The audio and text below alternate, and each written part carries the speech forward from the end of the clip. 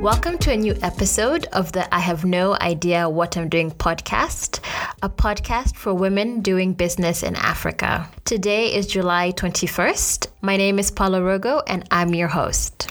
Today is the first episode out on Tuesdays. It's going to be our new release day. And I am excited to share my interview with Sonal Haria, the co-founder and CEO of Canvas Cosmetics. Canvas Cosmetics is a Kenyan-born makeup brand that is for the independent, on-the-go woman. It's a line that is known for its quality products that are made for women of all personalities, skin tones, and skin types. Now, this company first made a splash in the Kenyan market with the launch of the Nairobi collection, which was a gorgeous line of liquid matte lipsticks that really have unmatched quality. My favorite colors from that collection, I'm a user of this product. My favorite lippies from the Nairobi collection are the Kahawa and Bella colors, which are gorgeous. And in recent years, Canvas Cosmetics has expanded their line to include eyeshadow palettes, concealers, highlighters, lip pencils, and a really bomb face mist as well. I'm a huge admirer of the brand. You'll see my stand-up throughout the interview with Sonal.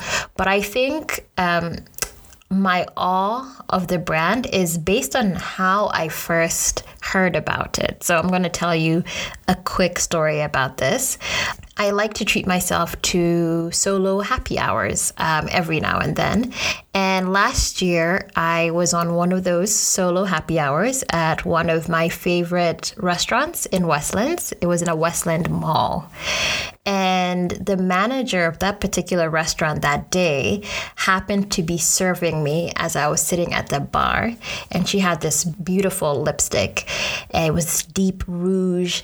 And she'd applied it, you know how people apply their lipstick like around their lips in like a really in the lines. She'd done it stupendously and it looked like it was not going to move anytime soon. So I complimented her, of course, and she told me it's Canvas Cosmetics. And I mentioned that I did know the brand. And at that moment, she told me she had something to show me. Again, I'm sitting at the bar.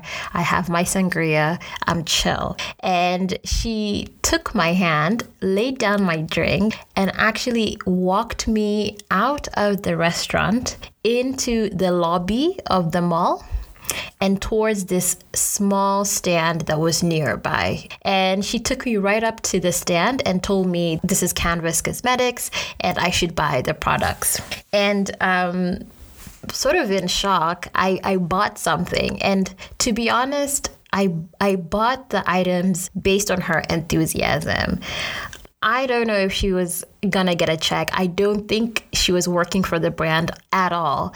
But if she was, she would have been their very best saleswoman, the best saleswoman I'd ever seen. She literally walked me out of the restaurant in order to buy this product. And so when Sonal in the interview, when she talks about the fact that Canvas Cosmetics has strong customer loyalty to her makeup products, this is what strong customer loyalty looks like. It looks like someone recommending a product so devotedly that you walk a potential customer up to the stand.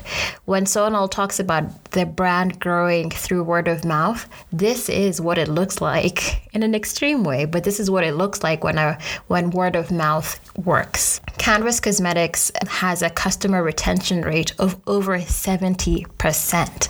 That is excellent. From my experience last year, as well as seeing the work the brand was doing and also loving the products, I love the products that they have. I knew that I really wanted to talk to Sonal about the company, about who she is, and how they've been able to achieve this early success. So in this episode, we'll be talking about how Sonal was able to build a local Kenyan brand that has strong international reach, the marketing strategies that have worked for the company, as well as learning how to be patient with the process of starting a company. We also go into how she juggled running two 2 businesses. She's a serial entrepreneur, and ultimately why self-belief is really important in the process of entrepreneurship. It's going to be a really great conversation. And as we get started, I'd love you to go ahead and hit subscribe for this podcast. Thank you, Sonal, again for giving your time. And here's the interview.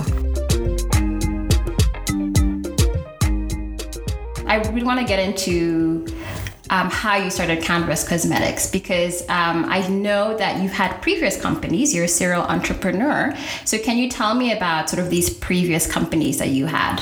Okay, so I mean, in a nutshell, I graduated from UBC in Vancouver. My whole kind of schooling life before that was in Kenya, high school and, prep school. And then I went to Vancouver, Canada for university. Like as soon as I graduated, a classmate and I started a really small marketing agency, and we were very naive and very young, but we were very ambitious. And as time kind of went, I started to look at home and coming back home and realizing that there's so much potential back in Kenya and in Africa in general. So because marketing was my background, I came back and I opened an agency with my partner, who's now my fiance here. And so we started Canvas Media, did that, and that kind of was around 6 years ago. As we kind of gained more experience and more insight into what's going on, Canvas Cosmetics was born, and it started more as a passion project.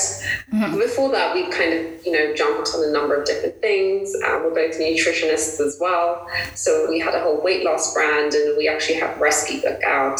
So yeah, it's been fun jumping and, just getting our hands in a bunch of different things.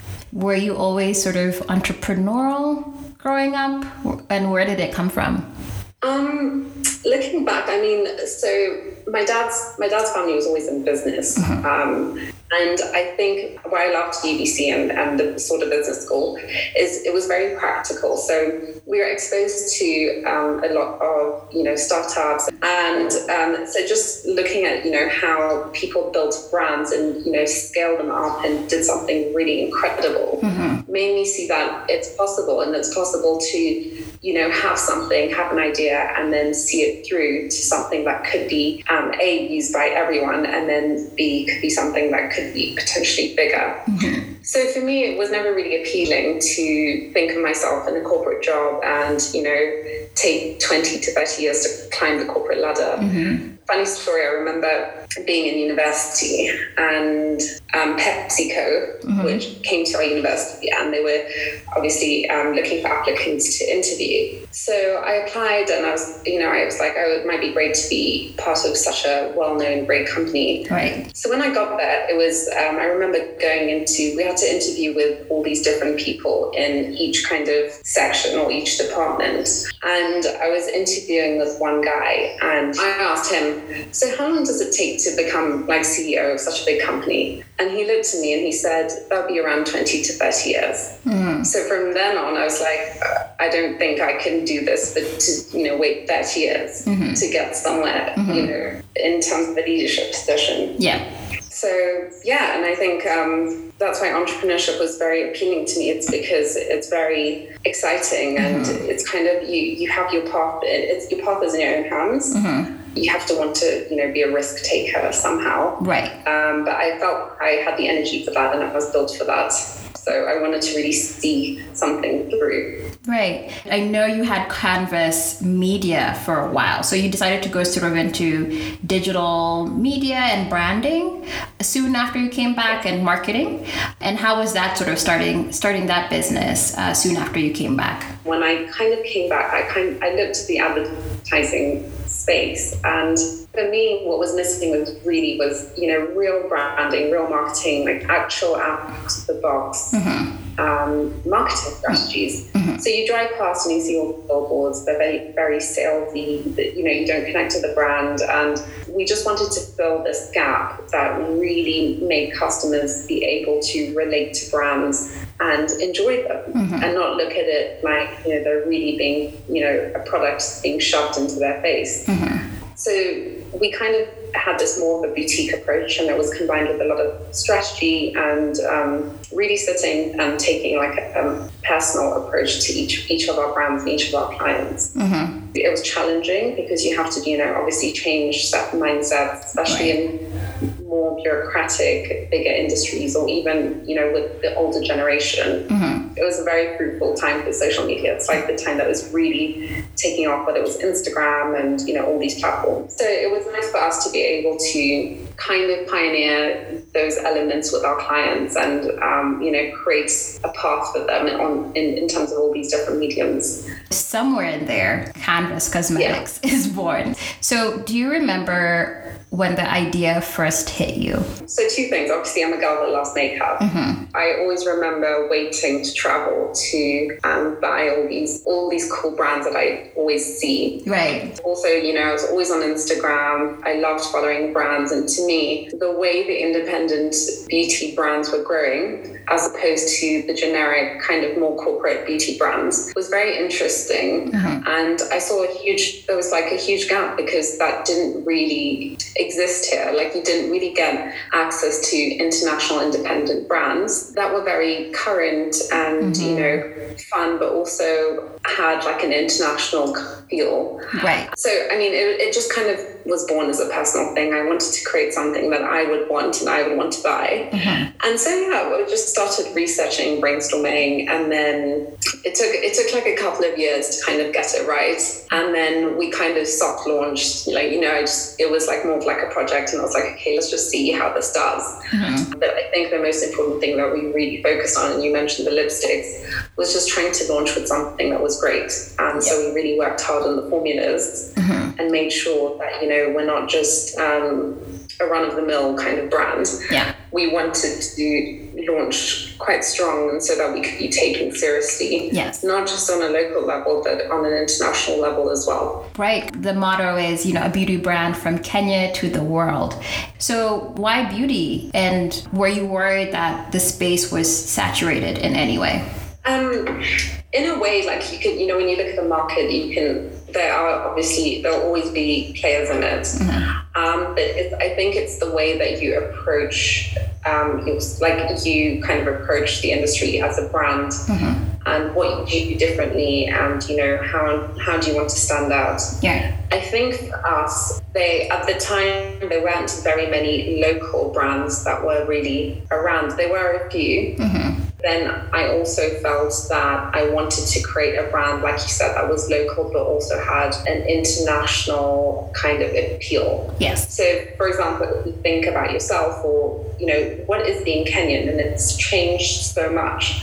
And when you look at Kenya, if you sit in a restaurant, it's so diverse, there's all people from all walks of life, different ethnicities, expats, like it's like become such a melting pot. It has. And I think, that's for us being born and raised here, you see that. And so it's not really the stereotypical, what people think stereotypically of Kenya. Mm. Look at Nairobi, it's become a tech hub. Mm-hmm. Women are growing in their careers. There are loads of startups. It's really become like, this great city where, dreams can happen. Right. And I think subconsciously through our brand, we wanted to kind of show that and represent Nairobi in that way to the world. Mm-hmm. Which is why our tagline is, our products are made for the on-the-go, the ambitious woman. Right. And so the woman that's, waking up, getting ready to hustle, self-independent,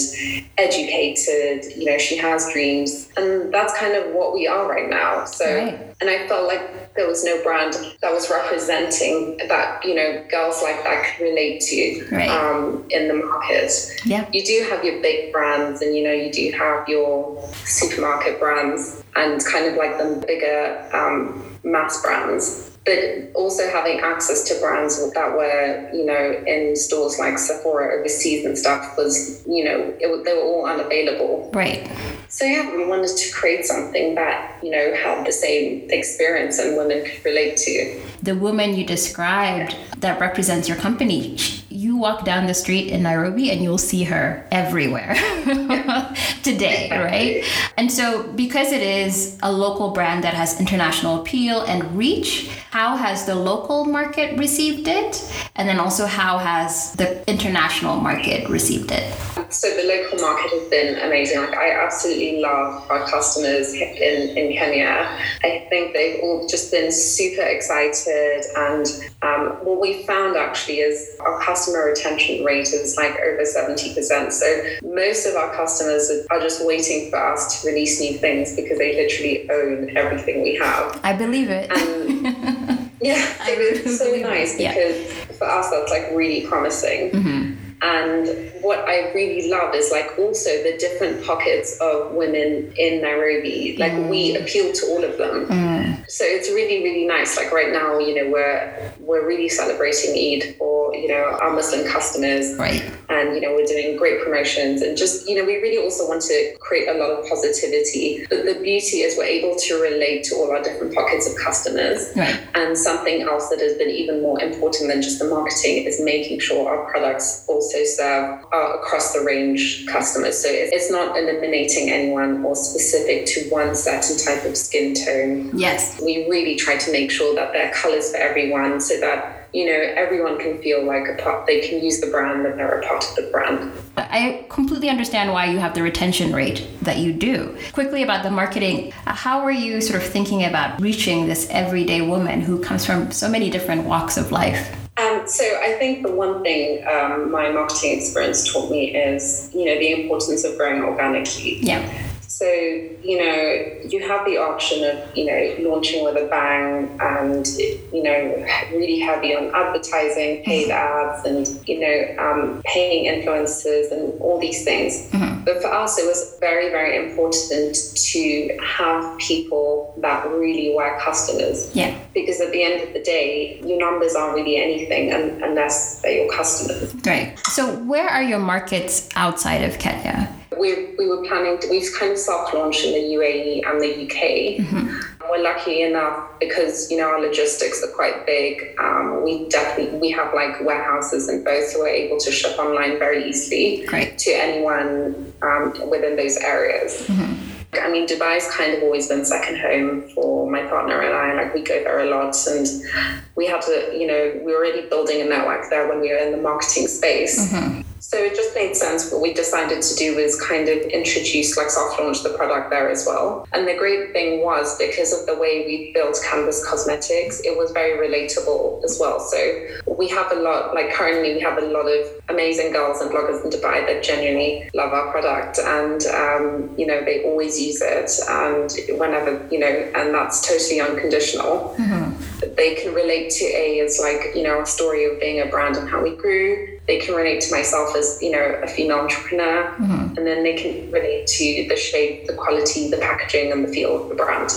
So for us, it was always part of our vision to have Kenya as the first place to get access to what we had, and then the rest of the world, because then that's the benefit of being Kenyan. For example, our concealers launched, and for the first time, they're only available in Kenya, and the rest of the world is waiting. So all our UK audience and our Dubai customers are still waiting to receive the concealers.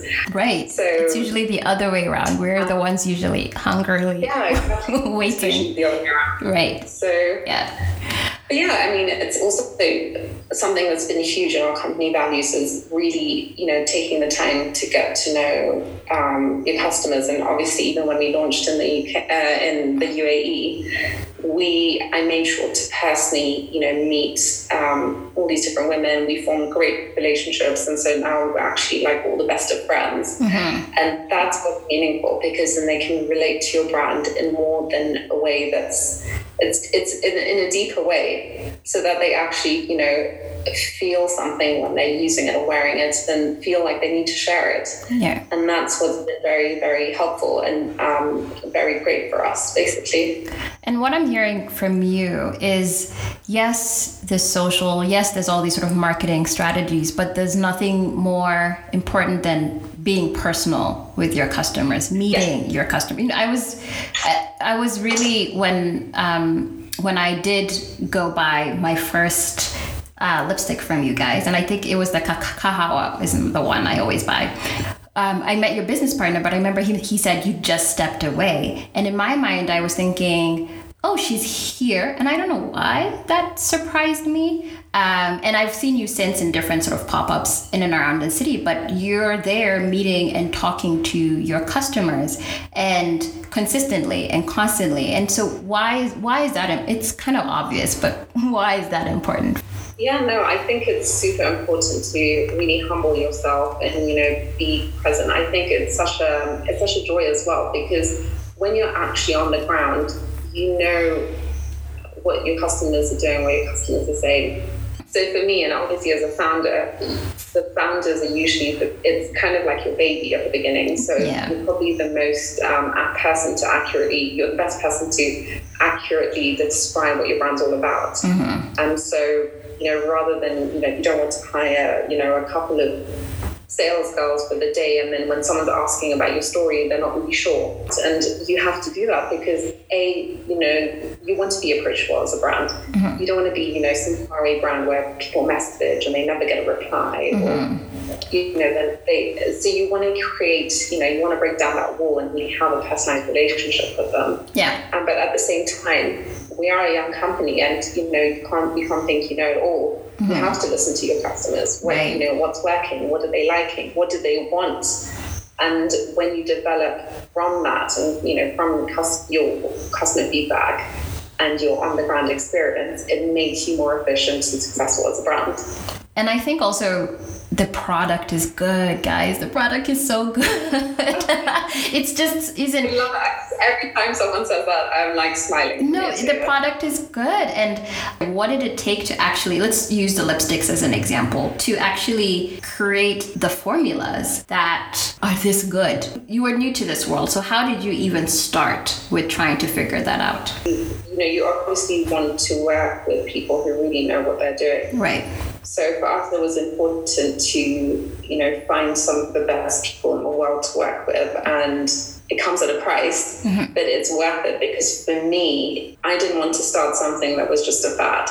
Yes. I wanted to start something that was very sustainable and, could grow over time. And knowing the fact that we weren't starting as, like a lot of brands that started based off of whether you're kind of like a really known figure on social media, or like you're able to, kind of convert your existing followers, and they've been following you for something, and then you're able to introduce a product that represents you. So for us, we started kind of from scratch as like a brand mm-hmm. that wasn't based on a personality or one specific type of person. Mm-hmm. And we wanted to build this brand that was just known for its name, known for the products, and known that to be like every girl could kind of feel like it was theirs. Mm-hmm. So we really invested time in terms of the formulas, and we do work with some of the best labs in the world. Mm-hmm. Because living in Africa, we took things into account, whether it's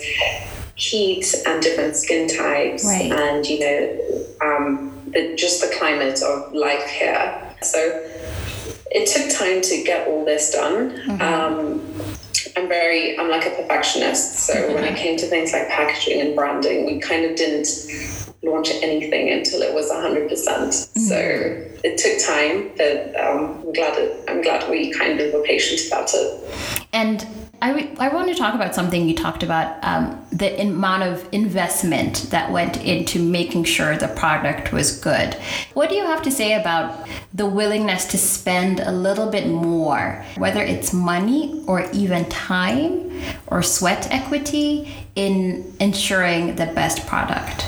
I think it's obviously very important, but the one thing people have to realize is that consumers nowadays are cleverer than you think. I mean, they have access to so much information, mm-hmm. and trying to kind of play them or play your customer doesn't really work in this day and age. Mm-hmm. And so to protect your brand, and if you are doing something in terms of you're not doing it for a quick buck, but you're actually doing it for the long term because you genuinely want to build something that you feel you really believe in, mm-hmm. it's really important to have that patience, and also to know that essentially cheap is expensive. Right. So like any brand and any successful brand that you look at, the quality is, you know, is very important. And sometimes, like, you know, for us, I mean, our lipsticks retail at 1,900 shillings, and I know it's obviously not the cheapest in the market. But what our customers are starting to realize is they understand that, you know, it's not going to make their lips darker or harm their lips in any way. And they also then have this great brand experience that comes with it, and they're able to really connect to it. So for us, instead of trying to focus on bringing down the price of things, we focused on building up the value of our brand and what we could offer our customers. And that, in turn, you know, they see that cut back. They see that, and then they don't even question things like a few hundred shillings more, and, you know, the next lipstick that's, you know, being sold for a little bit less. You've mentioned the times we're in. What was it like for you guys when, in March, basically, when things really started to slow down, and how have you been managing since? It's actually been a very interesting time for us, and we've had a few highs during this time, surprisingly. A couple of months back, we were kind of considering, should we kind of look at things like retail space and all this, but we've always been very heavier online. And we've kind of grown a very good customer base online. So I think that really helped us, because for a lot of businesses that got hit with this time, they weren't prepared to have a digital kind of element, with a strong digital element to their business or their brand. And for us, it was kind of something that was already there. And then again, it's going back to the whole thing that we decided to grow very, very organically. So basically all the people that follow us are actually real customers. I mean, okay, we didn't know what was going to happen. Like, you don't know how this time will affect you. We couldn't do things like pop-ups, or we couldn't do things like sampling.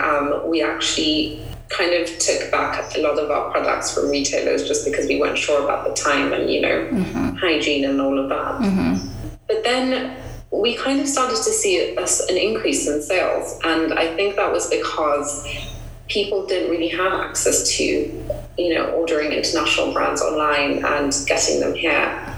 And they also had a lot more time to see what was going on online. So we started to do things like speak a lot more to our customers. We have a really great database, and our whole web and backend is very savvy. So we started to use that to connect to our customers. And then the interesting thing is we were really delayed in terms of launching our concealers.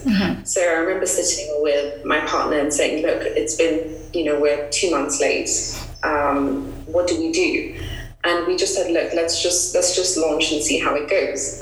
So actually, and you know, in the middle of all this, we decided to launch this line. And what was super interesting was that it was really a hit. And these are complexion products. That normally women need to really try them. Yeah, test them out. Test them out and try them. And we thought, okay, you know a lipstick, you know it's a red. Okay, you'll buy it. Or if you know the other lipsticks, you can buy it online. So for us, we really didn't know how this would go. But like, surprisingly, it was such a hit. And what we decided to do was give more information to make it easier for the customer to make choices. And that's kind of what, you know, our team has been working on, making it really easy. And we're very, you know, a lot of people want to order online now. They don't want to get up. A lot of people are at home. Yes. And so we just made it easier for them to get access to all these products. So it's been great for us in terms of our sales and, you know, being able to get new customers, because now they're willing, you know, A, they probably don't have access to their international products, or B, they have more time to kind of try and test, or even just, you know, treat themselves with smaller purchases. Right. And so, I mean, who doesn't want to buy, like, you know, makeup? Obviously, for me, it's the challenge, which I love a challenge. I love a good challenge, has been, okay, what next? We were actually meant to launch, you know, our international expansion has slowed down. Yes. Being able to ship to certain areas, we've had to say no. So there have been elements that have slowed down, and even, you know, in terms of our kind of release plan of all our products has been slightly delayed. But I think it's very important to just embrace what's going on on and, to test your leadership skills and your entrepreneurial skills to see how, you as a brand can pivot, adjust, and most importantly, sustain yourself as a business during this time. Yeah, because really this time forces you to see what's working and what isn't working. Yeah. And I think also in your case, what it was is all that customer loyalty you've been building over the last few years, it's showing up. Because who is willing to try a concealer without trying it out? I trust the brand and I trust what they offer, which just says so much about the work that you guys have already put in all these years. It seems like you came out fully formed, right? If you told me that you had worked for L'Oreal or LVMH or something, and then you decided to move home and start your own beauty line, I would have said that makes sense. What were the hard parts of putting this business together? It's definitely not, any entrepreneurship or leadership journey has its ups and downs. So there are days you're like, pulling your hair out and everything seems very frustrating. Mm-hmm. And I feel like, obviously most people really only see the successful part of it and, the beautiful things, but there's definitely a lot of blood, sweat and tears behind it all. Yeah. One of the things is we're in this world of instant gratification that sometimes I think it is hard to be patient and know that things take time. And that's something that, I've been frustrated with in the past, but then obviously, you actually understand the meaning of slowly having to take the time to build something up. Some of the best brands in the world have built over a period of 40 years. If you're looking at brands in the same industry. Right. So it's definitely having this patience and base your element of success on, reaching a certain level. So I think when you're in it, you're always looking to climb higher and higher. Mm-hmm. But then you need to kind of take a step back and look at how far you've come. Being a leader in this brand, you always want to push the company forward and try and reach higher and higher heights. But so I really, I've learned over time to really have that balance of, being really satisfied with where we are now. And that's tough because there's never any markers in this particular race called entrepreneurship, right? Sometimes it's hard to tell if you're on track, if you're off track, as the numbers often tell you, and also depending on your goals. but really, sometimes it's hard to tell if you're making progress. And so most of the time, there's never really anyone to tell you how you're doing, right? Because it's such a weird kind of path you're on. Sometimes they say it's lonely because you're always in your own head and you have these ambitions and you really you spend a lot of time trying to reach your own kind of ambition. But like you said, no one's on this path with you. Mm-hmm. So it's really important to be very headstrong, but also to believe in yourself and know that you're going to get where you want to, and just have that kind of that faith in yourself that's unwavering. Obviously, because there'll be bumps in the road along the way. Did you always have that sense of self-belief that it might look like choppy waters, but I trust my instinct in this case? Have you always had that? Yeah, I think I have. I've always known that I want to do something great. Mm-hmm. And even right out of university, I didn't know what it was, and I didn't know what was the thing that would make that thing that in my eyes would make me successful or make me great. But I knew that there's this path that you have to go on, and it's obviously whether it's just grabbing every opportunity that comes your way and then really assessing what's working and what's not. Mm-hmm. So yeah, ever since I decided on entrepreneurship, I decided that I want to build something and I want it to be successful. And I understand, it takes a minimum of 10,000 hours or more, and you have to put in the hard work. Mm-hmm. And so that's kind of I've always been a very hardworking, diligent person. Mm-hmm. So how do you juggle your ambition with the businesses and also your personal life? So So I'm really we're really lucky that I work with my fiance and I work together. So we obviously have, an additional connection or something that we can relate to. That's being like kind of building this business together.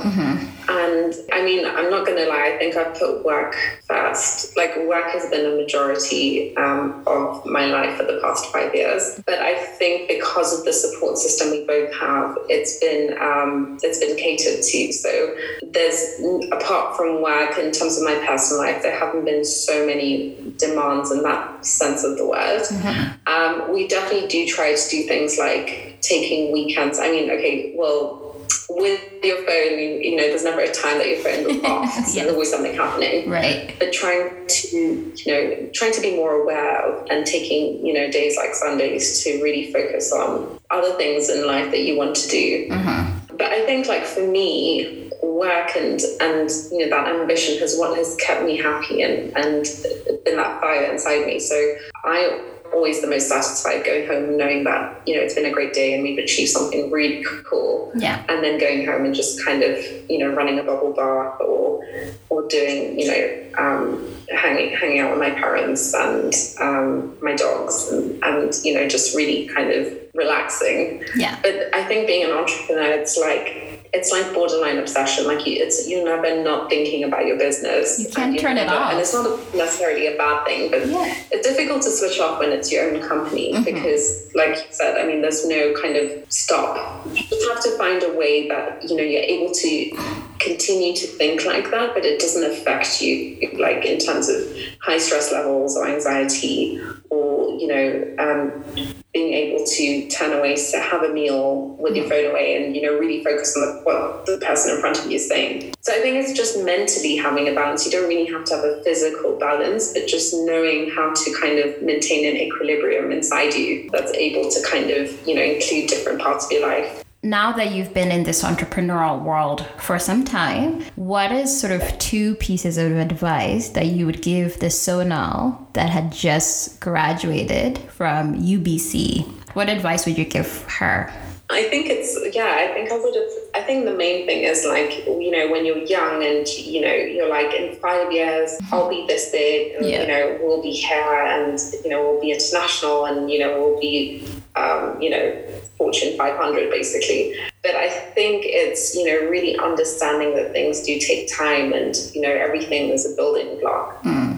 So I would tell myself, be patient, like success is a steady kind of journey. And I wouldn't really change anything. I think I would just maybe to enjoy each part, like every time you have a little success, celebrate it. And, the bigger ones will come, but don't wait for something massive to tell yourself you've done something good. That's really important. As you know, this show is called I Have No Idea What I'm Doing, and we talk about the things we didn't know when we were starting businesses.